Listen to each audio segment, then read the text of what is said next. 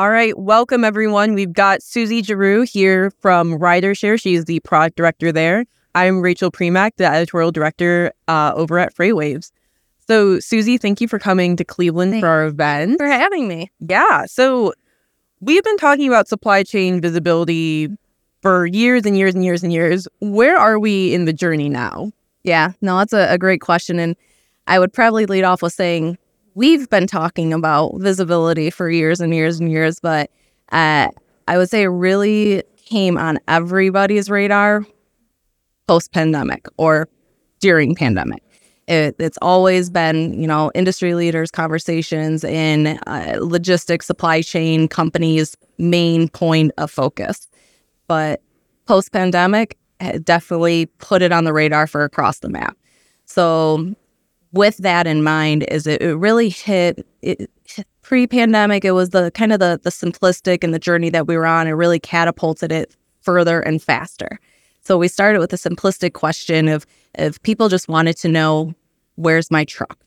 And it's evolved since then. And now it's not just that end-to-end visibility is no longer simply where's my truck. It's more sophisticated questions like, do I have enough inventory to fill an order? Do I have, where's my order at in the fulfillment process? What made it on the truck? Okay, made it on the truck. Now where's my truck? Where's the ETA? Was there an issue with my delivery? If there was an issue, where's my documentation for that? So the progression of where we've gone with the journey in our customers and the corporations out there they want to go to one location to get all that information too. So again, historically, you would have to go into multiple different systems to get all those different pieces of information and kind of piecemeal it together. So now where we're at and going forward is providing that unified experience for a customer. So they're able to get all those pieces of information in one place. And then additionally, we're able to provide them with more information at their fingertips. I know we were talking previously, but if you take an example of a customer, real life example of a pet food provider who delivers to our vets and animal hospitals and clinics. You take a vet that gets a delivery. They don't know, historically, they didn't know when a truck was coming. A truck would just show up and they would have to stop what they're doing, go unload it, which for smaller vets, that's a problem for us. That's a problem for them. And then once they get it, if there's an issue with it, they would have to call that pet food provider, say, hey, I had an issue with my order. I didn't receive something or something was damaged. They'd have to hang up that conversation and pet food provider, call their transportation provider or the carrier, and then they'd have to hang up. They'd have to call the driver to understand. Whole stream of people, which now is cut down. So you take that same scenario. If the vet calls that pet food provider, they're able to now go into a visibility platform, log in, search that order, bring it up, see everything that delivered, have that proof of delivery. If there was an issue, they're able to see what that issue was, in removing all those unneeded steps of non-value added exercises. Basically, it was how it was previously. Now we have that. We're empowering our customers to get that information at their fingertips and better service their customers and the end users. So I think that's the big portion of where we are, is that unified experience, and then also just being able to give all of the information in one location and not having to access the multiple systems. It seems like the question, maybe let's say back in 2018, 2019, was more, where is my truck, or where is that container ship? Yeah.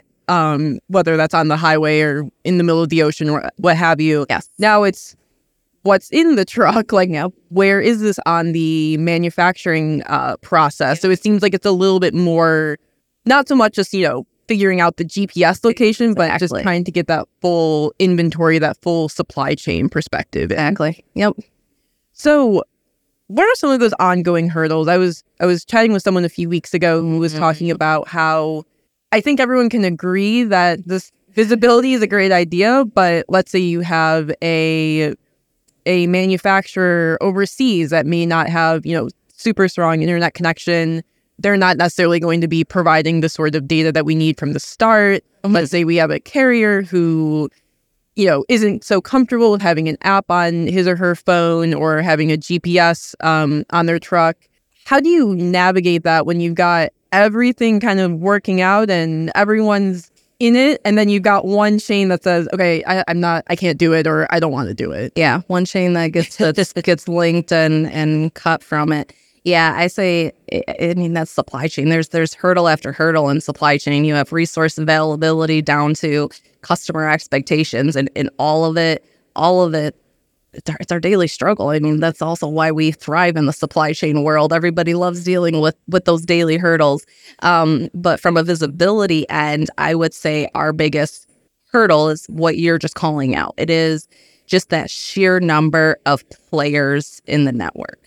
And because there's just so many different players in the network, whether it's multiple carriers, multiple suppliers that a company has, you also have varying degrees of where they're at in the digitization process. So you have some carriers that may be further along in that, and they're directly connected. We have the APIs that are EDIs for suppliers. Depending on how we're connected with them, they're further along in the process. We're on the other end of the spectrum. You can have where they're still paper-based and they're having to call to give updates. And so that's a lot of the hurdles, and to the point where you're saying is, how do we overcome that? There's, I don't think anybody's overcome that yet. It's where we're at. But it is, we overcome it a lot at Ryder with our people. So we may not necessarily have all of the answers and all of the solutions, but our people help bridge those gaps. We're able to have a team of individuals and operators that drive those carrier compliance issues, and or are working with suppliers if there are technical issues that we're not getting the proper data from those suppliers. We have teams of people that are working to get them further along that spectrum so that it gets closer to the end of being able to send EDI. We're no longer having people type in directly into our TMS. We're actually having helping progress some of those key players along further to the other end of the spectrum. So what is, I think most folks think of Ryder as, a carrier or sort of an equipment source, more so than someone that would be necessarily in this visibility process. How did your firm get into the visibility world, and what kind of lessons have been learned from this journey? Yeah, I think for Ryder in general, absolutely. That's always, whenever I say I work for Ryder, it's like, oh, you work for a trucking company? I'm like, yes, and so much more. Yeah. and it is, and that is the concept of ever better in our campaign that we have there. And it is, how can we continue to serve our customers and give them more, and again, empowering our customers. So that was kind of what drove us to a visibility platform, and knowing that the industry was going in that direction, and that we weren't there at that point in time. So that was the driving factor for us to get more into the product space. And we have a number of different products now within Ryder. We have a couple of other team members here from other products within Ryder, and that is, it is driving and getting more of that aspect into Ryder, and getting more than, like I said, yes, we're a trucking company. Yes, we have that aspect, but we're more than that too. So. Right. So right now it kind of seems like folks who are in the space, they're still working with Excel. They've got, they're calling people, they're texting, they've got a million other apps that they kind of look at day to day. I imagine most people have 3 to 4 monitors, or maybe four is on the low end. Fleet managers that they're looking at. So how do you see this process sorting out? When do you see this sort of streamlining into maybe a few platforms that fleet managers are using, rather than, it seems like every day there's a new kind of visibility platform. So how does this get sorted out? Yeah, that's, again, another great question. I think anybody has quite answered yet. It is the streamlining aspect. It's it's a continued journey without a doubt.